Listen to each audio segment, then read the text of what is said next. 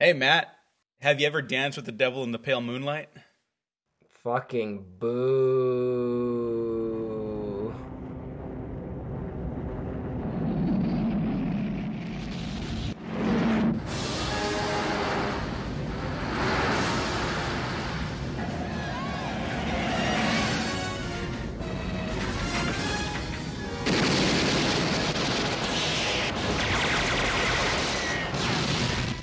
Vicky Vale. Bruce Wayne. And what do you do for a living?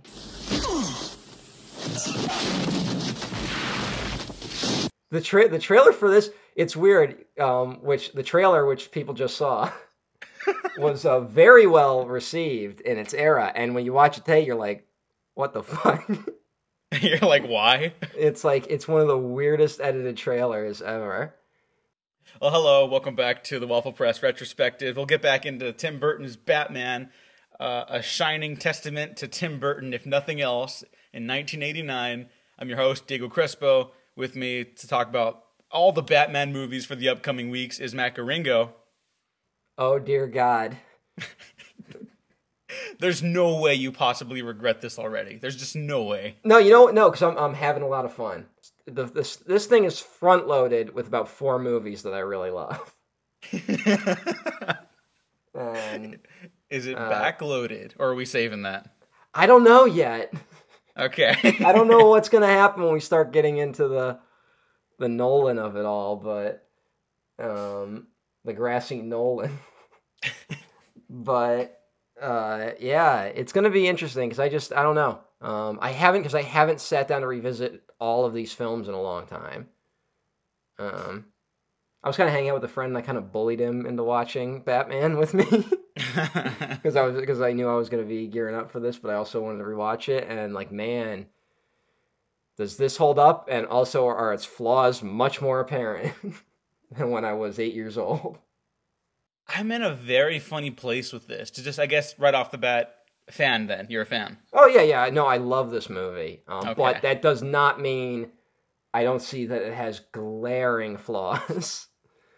That I would say that the first two Burton movies, they don't operate like very good Batman stories, and they don't operate like very good movies. But they find this weird like third option that turns them into something like wholly unique, while also still being kind of derivative because people like tried to emulate them for like the next decade. Oh God, did they fucking ever? Yeah. I'm in a weird spot with this movie because I actually didn't really love it as a kid. I liked the Mm, images, but even as a kid, there's stuff you could sit down and like watch, and like you'll be glued to the screen. This never hit that spot for me. really. Yeah, and I loved the cartoon. I really loved eventually Batman Beyond, and those had very similar musical cues to the Danny Elfman score in this, which is fantastic. Danny Elfman is rightfully a living legend. Um, No, the Elfman score in this is just terrific. yeah, Um, and so when the Dark Knight era of Batman came around with the Nolan films, that's when I was like, oh yeah, this is the real Batman. And then you were one of those. I was definitely one of those. So I apologize to the world. Um, and I I don't want to give my thoughts away on my revisit to the Nolan films yet, but I like this movie a lot more than I ever did when I was younger. I really admire the first Tim Burton Batman. It's got issues for sure, but It's as a got Tim Burton massive movie, issues. as a Tim Burton movie, like his production design, like his aesthetic choices, the lighting and the shadows, and all his German expressionist fetishism is just like on display with like one of his biggest budgets of the '80s. And fuck yeah, Yeah, and it was a big enough hit that they just let him go hog wild on the sequel, and with interesting results.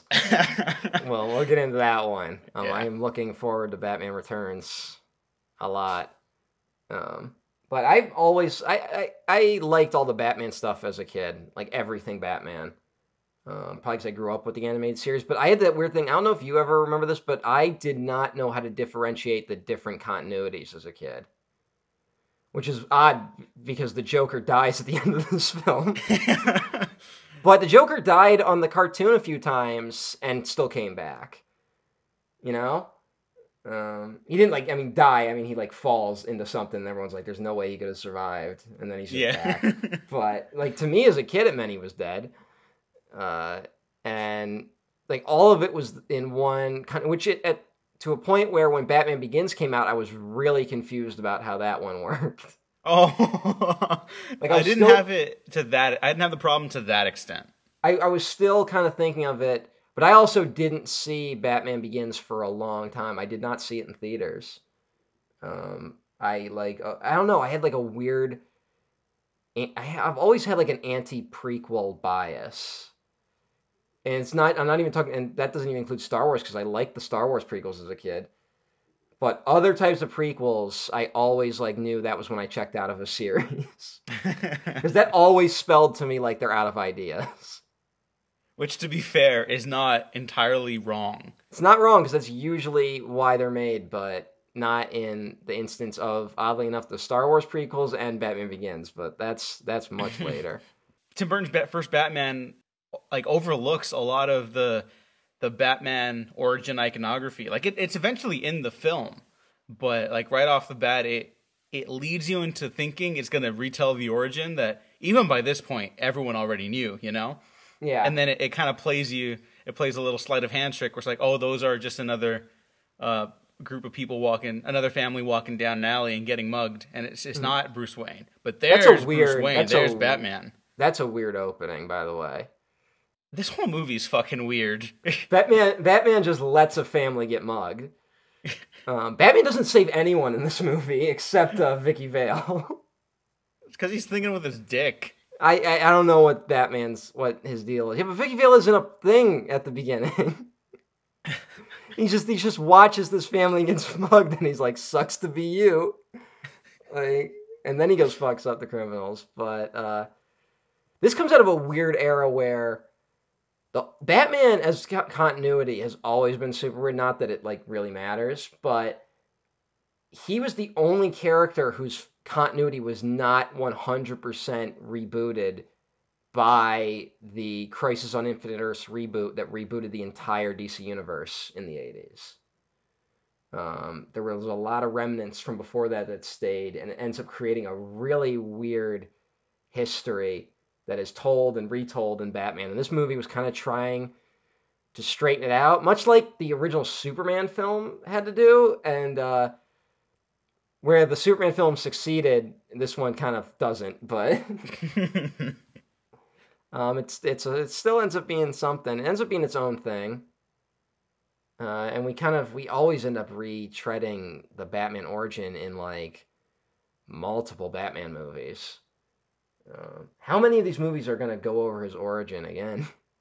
In terms of like showing us the origin, or at least talking about it, because a lot of them talk about it. Well, almost all of them talk about it, which is understandable. But where's one that like gives us new information? Like I would say, there's this. There's Mask of the Phantasm. There's Batman Begins, and then there's BVS. And I'm probably missing some in between. Yeah, I don't think anything else. But you know what? To their credit, and I might get flack for this because I know people are tired of seeing the origin, and I get that. I think they all utilize it in at least different enough ways. I'm not saying I want to see more of the retread of the origin, even if someone has like a crazy new direction to take it, because we've had enough, honestly. But I think for the most part, they really do stand on their own. Like Batman Begins kind of captures Bruce's internalized, guilt over his fear that resulted in his parents' death. And BVS captures that his dad said Martha as he died. You're going to fucking hate me for that episode. I might. I don't know. I don't. I have... My feelings are already all over the place. I mean, I don't think I'm going to walk away. I think the shocking thing will be I'm not going to walk away with strong opinions. Strong feelings, I should say. Strong feelings. Because I just don't care anymore. Nor does anyone. I don't think anyone except maniacs care. You're probably right. But we'll get to that episode in like 2,000 years. So But speaking of the opening of this film, we get our first great shot of Gotham City, um, which a good matte painting, and then we get the Anton first set built at Pinewood Studios. They basically built a whole city for it. Have you seen pictures of the size of this set?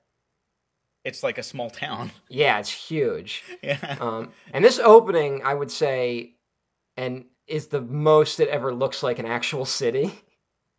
Like Yeah. later in the film, it's like there's maybe 30 people on the street in this bustling metropolis, and we're on the same, steps like every 3 scenes.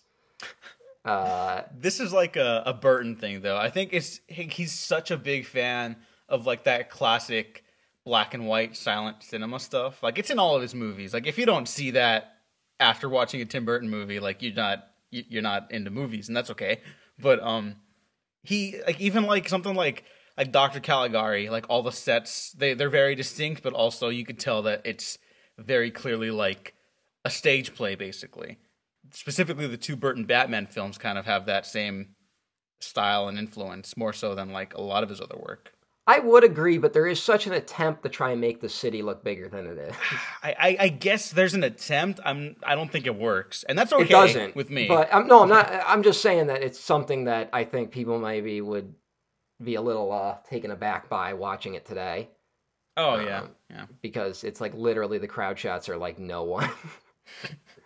It's like there's one camera crew in all of Gotham City. But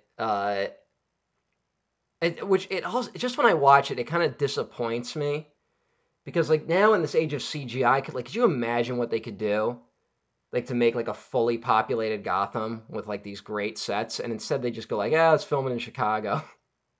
I guess I'll comment a little bit on that right now, but like, yeah, that's one thing that really disappoints me about specifically the DC movies, because they take place in fictional cities.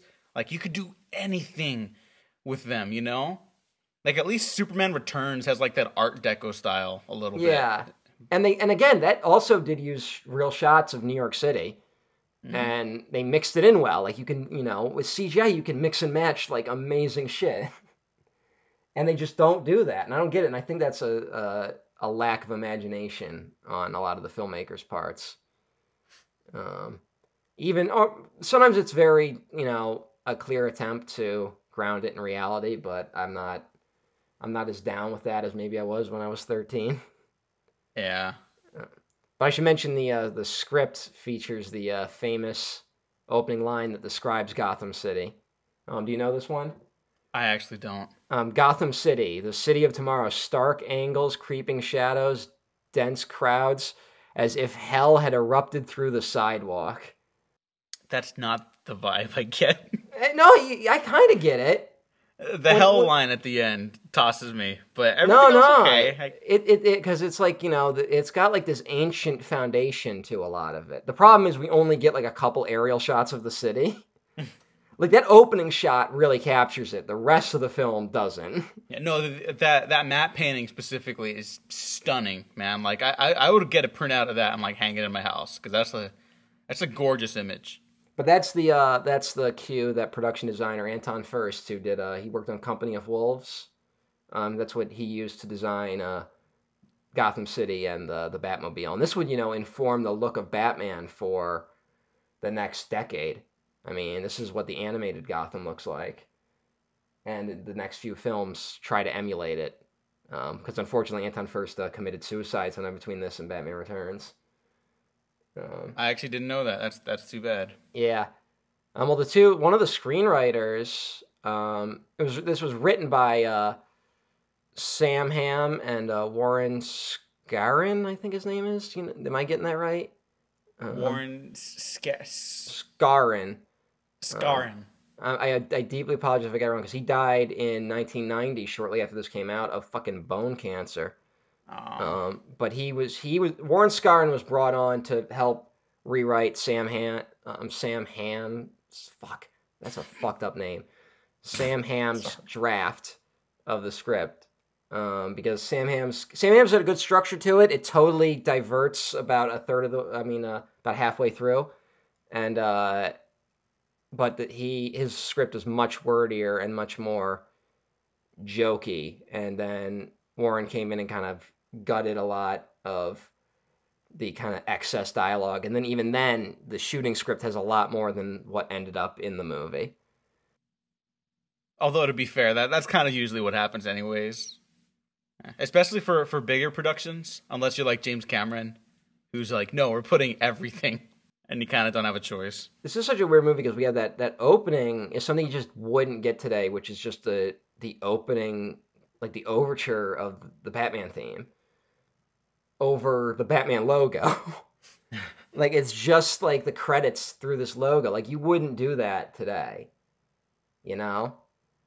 Like, movies do not stop to be like, hey, listen to the music. Yeah, what's the last time a superhero movie did that? Like the can't Raimi think. trilogy? Maybe, yeah.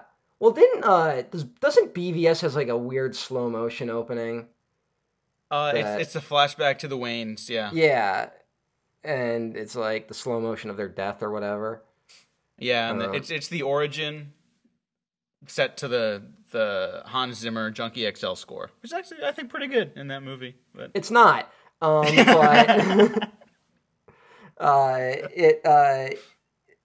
I don't know. I just even then that's still like used to tell part of the story, you know?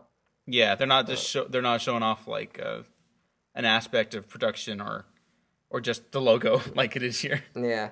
I think it was kind of an attempt to like kind of set the new tone because I think they were worried. There's a lot of talk if you watch any of the behind the scenes stuff. A lot of people were worried that everyone was going to expect or want the old TV series. Which is hilarious, especially It's now. hilarious in retrospect. Actually, if you listen, Burton says that he was a big fan of the TV show, but he understood that he wanted to go for something different with this. He's like, I always like Batman because Batman's an outsider and I'm an outsider. And like, yeah, thanks, Tim. Hey, Burton was like untouchable around this point in his career, basically. Not before this. Around this. Well, I mean, yeah, this is what made him untouchable. And then, he kind of remained that way for a while because he just kept making good movies. And then that would die a horrible death sometime around Mars Attacks. Oh. He had a couple left in him for a little while. Yeah, that Dumbo movie looks fucking depressing as shit. I was just gonna refer to Big Fish really quick. That's my favorite Tim Burton, I'd say. That's a really great movie. That's your favorite Burton? Yeah, it makes me cry a lot. Mm. Yeah, I like that one a lot. Shout out to Albert Finney, who just died. Yeah, R.I.P. He's really good in that. In actual life. Spoilers for Big Fish, I guess. I don't think. Oh my god. That's the plot of that movie. His dad's dying. What the fuck? Yeah, but still. Get over That's the way people. he said it. Eh. Anyways. Could you tell from my inflection I'm maybe not as big a fan of Big Fish as you are? Yes. That Big Fish is good. Spielberg was going to do that. Oh, then it would have been the best movie ever. Yeah, exactly. Maybe that's part of my bias. Well, there's all these movies that he was gonna do that ended up being done by someone else, or he's gonna do the Last Action Hero. Wait, what? He was going to? Yeah, he was gonna do that, and he's like, I'd rather do Jurassic Park.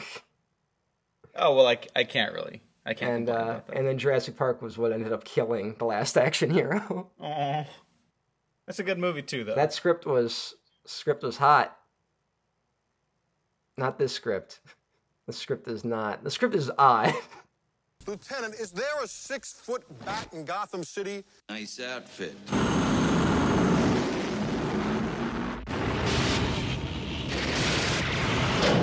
You look fine. I didn't ask. Usually with superhero movies now, there's a lot of plot, and they try to tie in ideas. Like they'll touch on them for individual moments and scenes, but they'll never incorporate like into the main fighting point of like what the idea, like what the hero's fighting for, their identity, the people around them, whatever, what the symbols mean. And the original Batman kind of has all of that with all the problems I get from a lot of movies nowadays in the same genre, if that makes sense. To me, I'll say like this film is exciting enough that you're more than halfway through before you realize it's not going anywhere. Yep. I mean, that's basically it. We should mention the opening. Did you know that's an animated Batman in that opening shot of him at the cathedral, right? I actually don't know. I thought it was. If you watch, it's like a overhead shot, and like after the kid and the family get mugged by a guy who looks like Tom Waits but isn't. I was in the same. I was like, oh my god. Well, first I thought it was Tom Waits, and then I thought it was who's Buster Scruggs? Tim Blake Nelson. Yeah, for a second I thought it was kinda- Tim Blake Nelson. I was like, wait, no. Would have been interesting. The Coen Brothers should write a Batman script. Oh god. Can you imagine them writing the Rogues Gallery? That'd be interesting. It'd be interesting. There was something in the commentary where Tim Burton was like, one thing I really liked about, we tried to give like this timeless setting to Gotham. Like it's a little bit 1940s New York, a little bit 1980s San Francisco Sea Wharf. Those are Burton's words. Odd pairings, but it's Tim Burton, so that makes sense. Yeah, hey. And he was like, he says he believes that the world should fit the character like Batman, because Batman's not a real character. So, which is kind of what he does in all his movies, like Pee-wee. The world around Pee-wee fits Pee-wee, and the world around Edward Scissorhands fits Edward Scissorhands, you know? Yeah. But he says in the commentary, he's like, one thing I like about this is that because of the timeless feel, there's no product placement. And like in the opening, we get one of the muggers is like, American Express, don't leave home without it. Yeah. But that, to be fair, that's like one of the only times that happens in this film. I can't think of another time where like a very specific product is called out. Batman beats up the thugs, as Batman does. Also, they talk about that Batman's been killing thugs. So they throw the idea that Batman doesn't kill out the window pretty quickly. A common thing with the Burton ones. Yeah. Which I think is also what set me off when I was younger, and I think what still sets people off. We talked a little bit about it in the last episode, but I think them not being like comic accurate, quote unquote, like that was a deal breaker for a point in time for me, and now I'm like, I don't give a fuck. Like, this is a good movie. The no kill rule for Batman makes no goddamn sense. Because he doesn't. It's really only there. It's not a moral code. It's only there so he won't kill the Joker. Because there's no reason for him not to just throw the Joker off a roof at some point.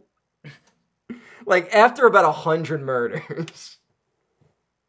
Just be like, I didn't catch him. Like, that's all you gotta do. No one's gonna know. We'll talk about it when we get to the movies where they frame that as a big deal, because I got thoughts. That's the thing. This movie never promises that Batman's not going to kill people. But I do like that we get the criminals like who are afraid of Batman, like he's like an actual monster, which harkens back to Batman's origin told in Detective Comics 33, which wasn't his first appearance. I think he appeared like 6 issues before, but then back in the day they just didn't tell the origins immediately, which is kind of better. I guess it works for this film too. It doesn't start with Batman's origin. But the famous quote from Detective Comics 33 is, Bruce Wayne's like, I will become a bat. He's like, criminals are a superstitious and cowardly lot, so my disguise must be able to strike terror into their hearts. I must be a creature of the night, black, terrible.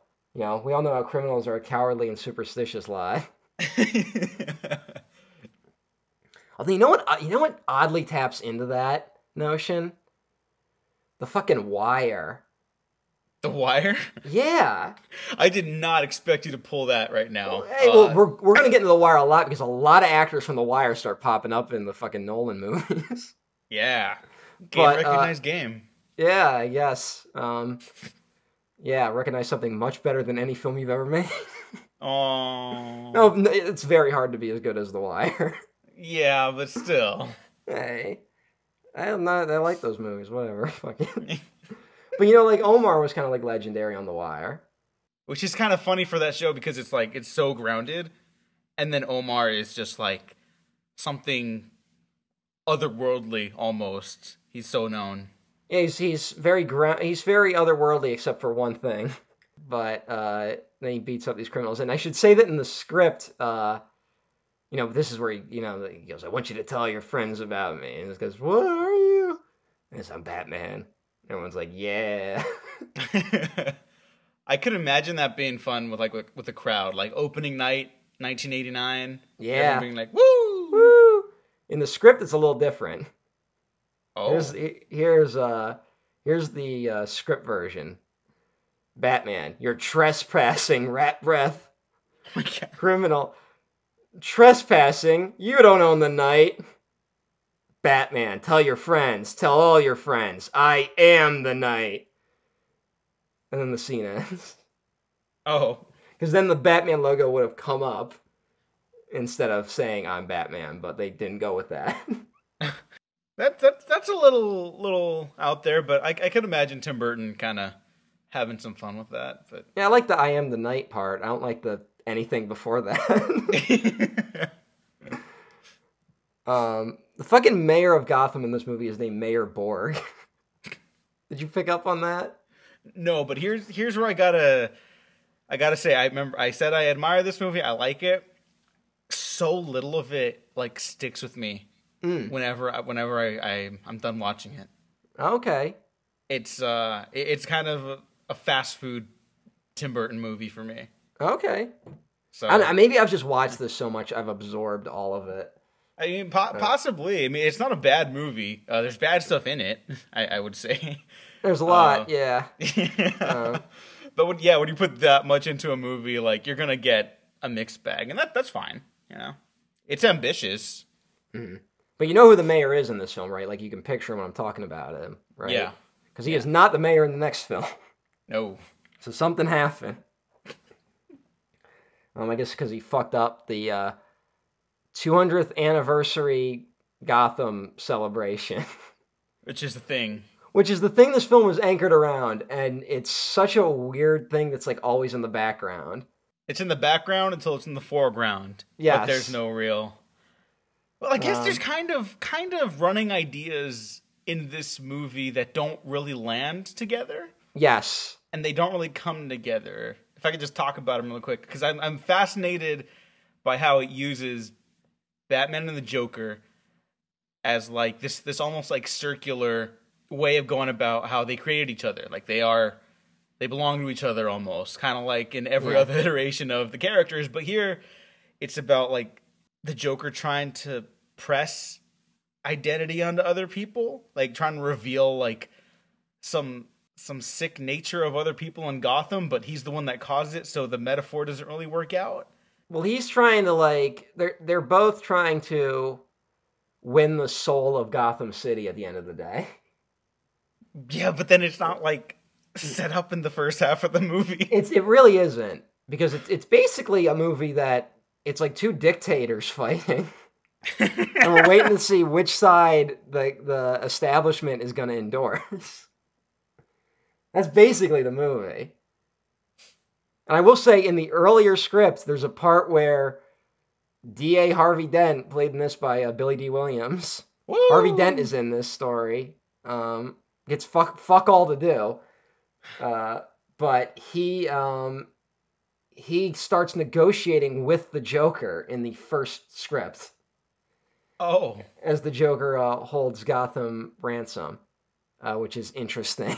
That is dropped in subsequent drafts. Mayor Borg, D.A. Harvey Dent, and Commissioner Gordon, they're all they're vowing to take down boss Carl Grissom, who is basically like, he's kind of like the Al Capone of Gotham. Because like it's weird, because it's one of those things where it's not like when Trump goes on TV and lies about all the immigrant crime happening. He he keeps it really vague, or will mention that like one group that like is definitely not as organized as he tries to make it sound. And he doesn't call out like a specific leader. Like it'd be weird to be like, go on the news and be like, we're gonna finally get that criminal that we just let run loose. Carl Grissom, of course, played by Jack Palance, who's apparently a real dick on set. Aww. Like bullied Tim Burton.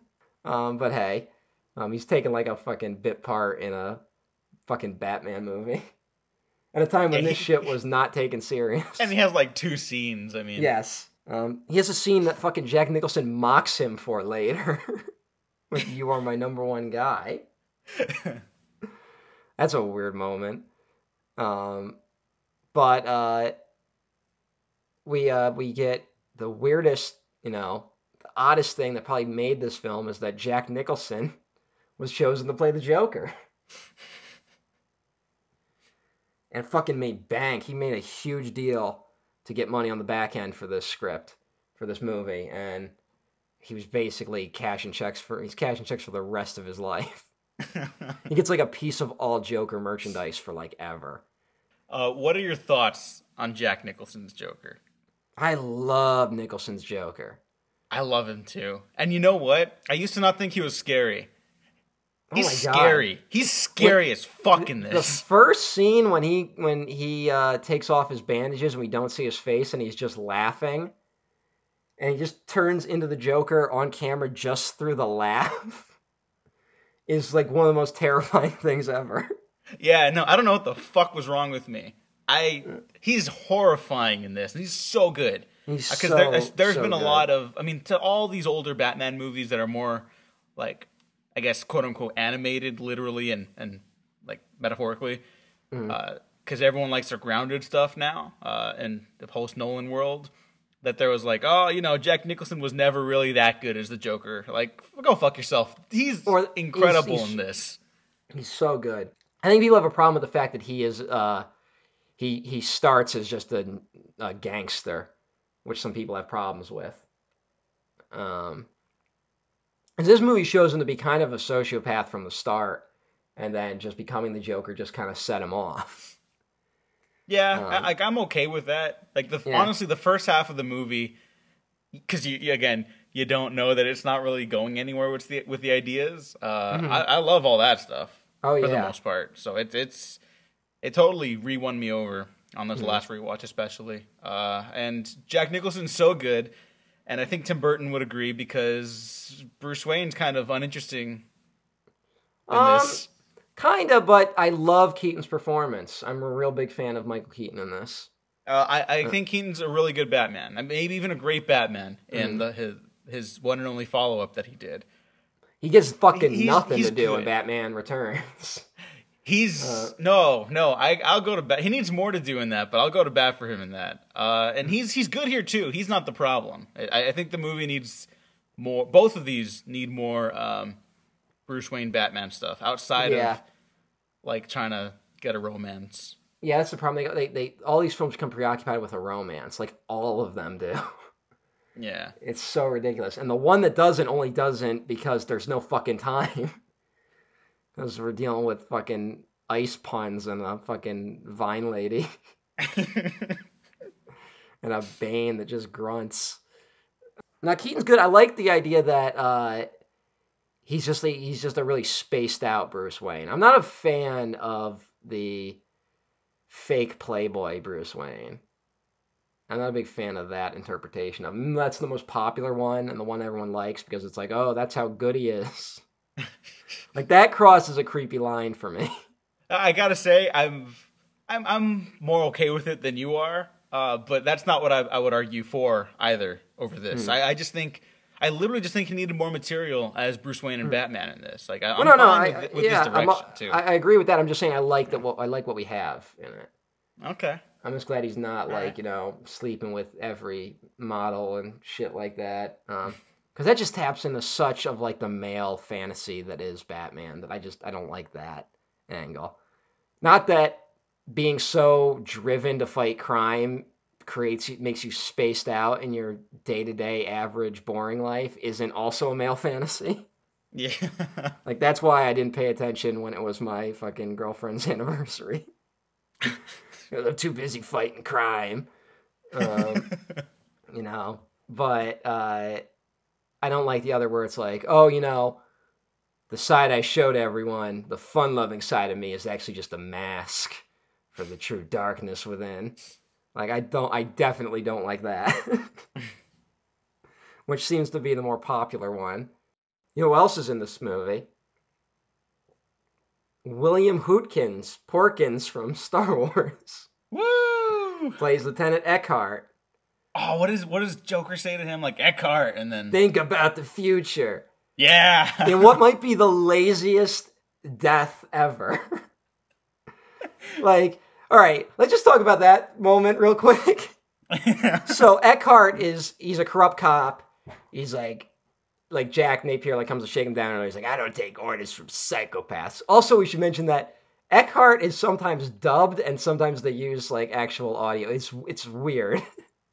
Yeah, the voice is all over the place. The voice is all over the place, but Hootkins, if you read the lines in the script that he delivers, they're not that good, but Hootkins adds a weirdness to it. Where he's like, and you could quote me on it, Knox. And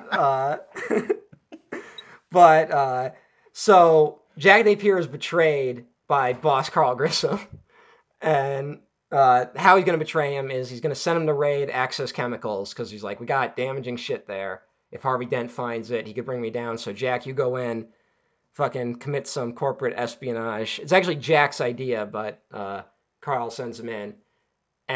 But really, it's a trap for you. And I'm going to call Eckhart, and he's going to send guys in, and they're going to kill you and just say that you fought back. So they're not going to take you alive. But Eckhart is, of course, interrupted by Commissioner Gordon. And so Eckhart's like, and Commissioner Gordon is like, look, I want him taken alive. And then he goes to turn back to Eckhart, but Eckhart is snuck out because he knows that if he sticks around, he could be in trouble. But he does stick around, which doesn't make any sense. And then at the end of it, he's just standing out in the open and is like, oh, there's Jack Napier up on the catwalk. I'm just going to shuffle out, even though he knows I betrayed him. And then he goes, hey, Eckhart. And Eckhart, instead of making a beeline for the fucking door, turns around and he's like, ah. And then he's like, think about the future, and just shoots him. That is one of the weirdest little things in the film. I mean, that's a microcosm of just the weird structure of not just the character arcs, but the whole movie. It's here's an interesting thread we're starting off with, and then the thread keeps going. The line turns into a triangle, and then a circle, and then it ends, and you're like, I don't know where. Yeah, I was like, where it was going. That was a fun trip, but what the fuck was that? yeah, and that's fine. Honestly, that's one of the only real problems early on. It doesn't really get that screwed up until the midway point. I would say it's pretty smooth sailing for the beginning. Again, the problem is that it's not heading anywhere. Yeah, because we already talked about the production design. We talked a little bit about the performances. They all just sing together really well. Well, I like just all the living in this world for 50 minutes is really enjoyable. I like that, but I really like the structure of the beginning where we're getting all these different introductions of characters. We're getting Batman, then we're getting the city, and then we're getting the way it cuts from scene to scene. It leads into stuff where it's Jack Napier's watching Harvey Dent on the TV, and he's like, he's got nothing. And then that leads into another scene, and then that leads into fucking Eckhart, and Eckhart leads into fucking Alexander Knox, played by Robert Wool, who is a fucking character that has fucking fuck all to do with the story. Yeah, he has nothing, but he has a likable enough presence in the beginning, and then I like him at the end because he's the dude who's believed in the Batman was real and trying to crack the story, and then the middle portion of the movie that's just irrelevant for him mostly. You kind of need. He's kind of there just for Vicky Vale to bounce dialogue off of. Yeah. Because in the original script, there was kind of a weird love triangle thing they tried to go with between Alexander Knox and Bruce Wayne and Vicky Vale. And spoiler, it did not work. It was something. I should say, Vicky Vale is a lot wordier in the script. And at first, I was like, oh man, they really cut her shit down in the film, and that's unfortunate. But when I think about it more, I actually like the film version more. Kim Basinger gives this weird groundedness to Vicky Vale that kind of as a counter to all the wackiness around her. Because it's really, this movie's kind of about Vicky Vale trying to deal with really insecure men. Yeah. That's kind of the only true through line of this film. There's a line in the script which reads quippy, but then the way she delivers it in this adds a lot more to her character, where she's meeting with Knox, And she's like, look, I believe your Batman stuff. No one believes Alexander Knox, reporter for the Gotham Globe. And everyone's like, did you see Bigfoot too? The typical bullshit. She comes in, she's like, hey, I'm a photographer. I believe what you're saying. I just got back from Corto Maltese. Did you pick up on that reference? I did. That reference pops up in the weirdest fucking places. I know. It even pops up in like an episode of Arrow. Really? Yeah. So I don't know. I guess that's like for the diehards. For those who don't know, Corto Maltese is the fictional nation that Superman helps overthrow in The Dark Knight Returns on orders from Ronald Reagan and almost starts a nuclear war. Yeah, that reference. I'm sorry. I just want to sit with that for a second. That's so weird. This is back in an era where, like, now it would be even weirder because of like the whole shared universe thing. But this at a time when, we were never going to get a fucking Dark Knight Returns movie. Yeah. So it'd be like, at least that hints that someone writing this read that comic. But anyway, the line that Vicky Vale gives, where she just kind of like says it under her breath. It's like, why, Robert Will's like, why you want to help me? He's kind of such a goofus. She's like, I read your story and I like bats. And she like delivers that so like, just kind of like, yeah, I don't know. Something about her delivery really won me over to her character. No, she's really good in this.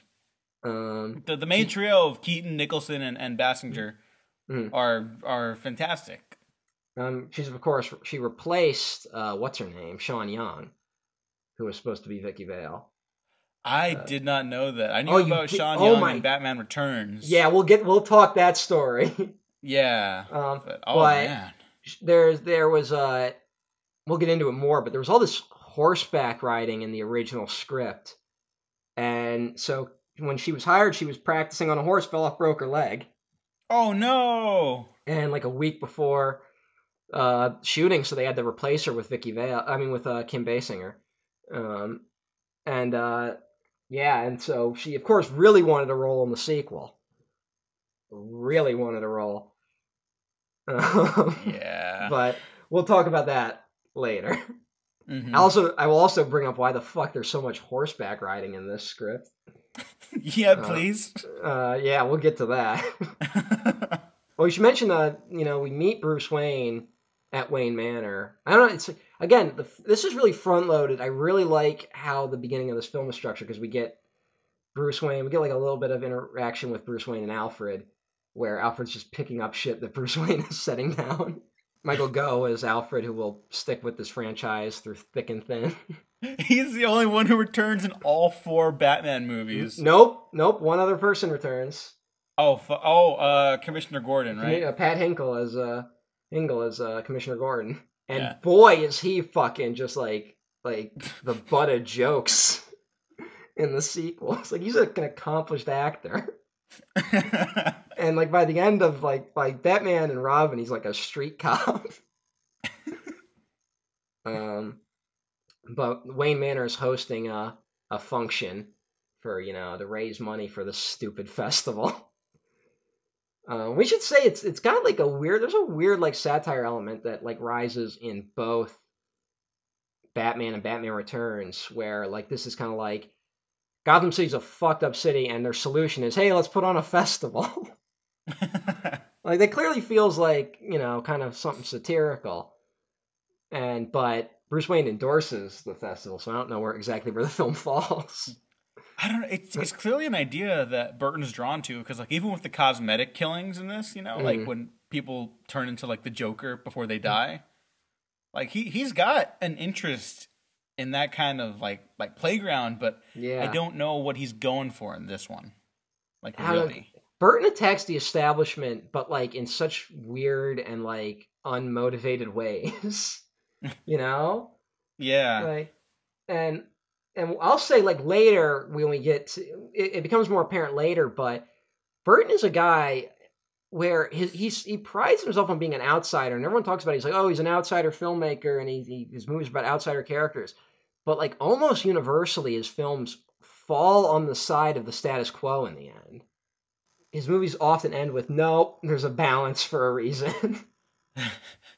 Like that's like Beetlejuice is kind of known for like, oh, isn't it weird? But like the weird artists are the ones that are like beating up the whole fucking movie.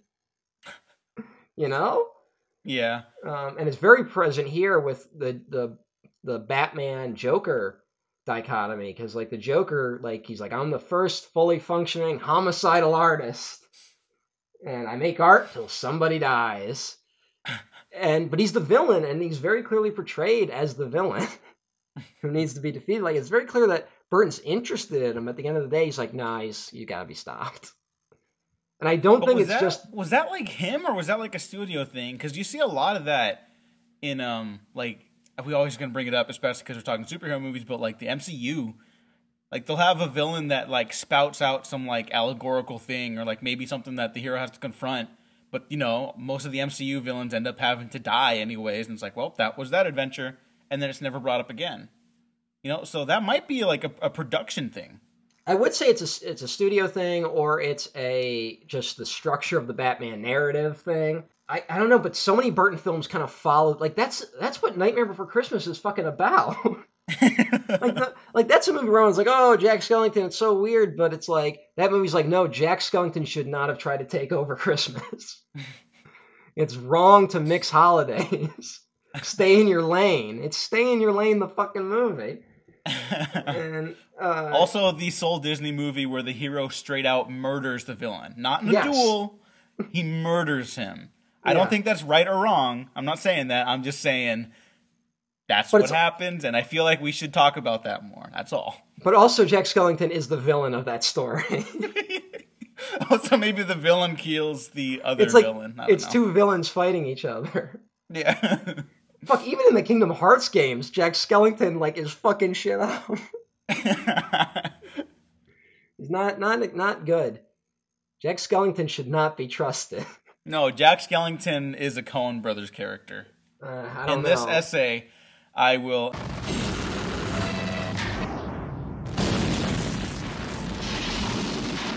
I have given a name to my pain. What are you? I'm Batman. Where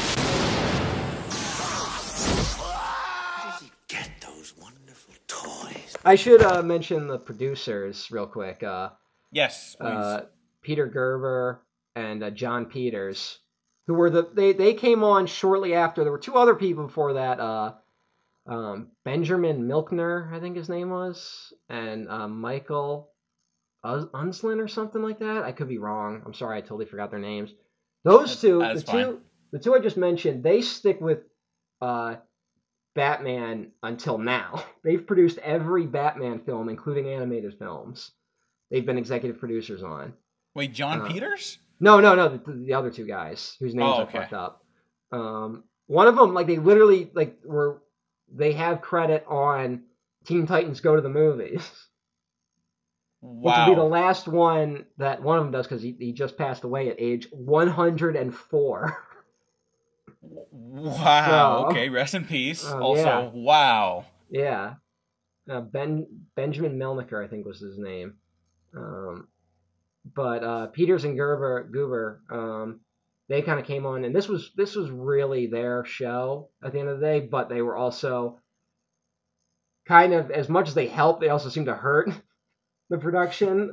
Burton actually, for the next movie, actually put it in his contract that John Peters could not come to the set.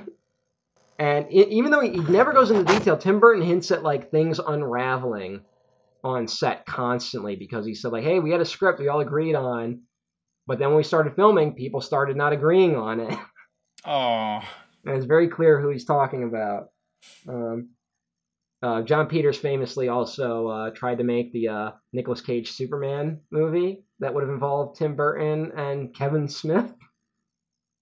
Oh, yeah. And he also produced Wild Wild West, which features a giant mechanical spider that he kept trying to put in the Superman script and a Sandman script.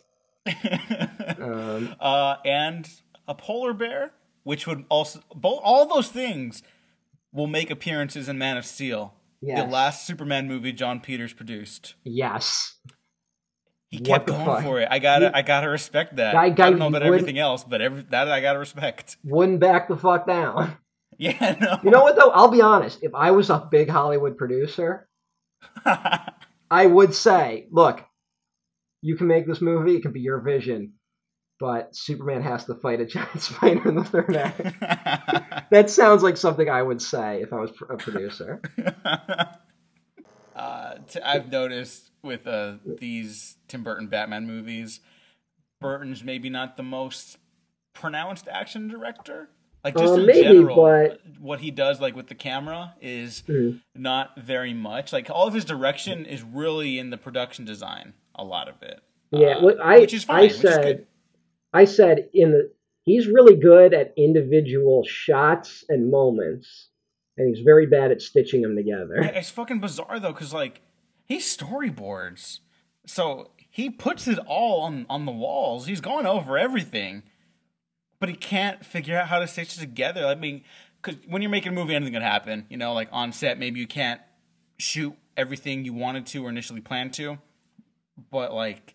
The fact that it's such a consistent problem with him as a director, especially now, is really weird. Like, I have trouble wrapping my head around that. You know what? I swear to God.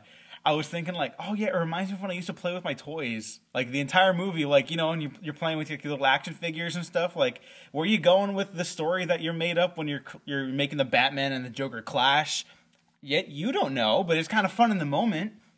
That's the exact vibe of this entire movie. I hope I don't sound like I'm harping on it too much, because I did enjoy it, and I'm glad I own it. For me, it really falls flat in its face in the end, but then it does like a little song and dance to try to pick itself up.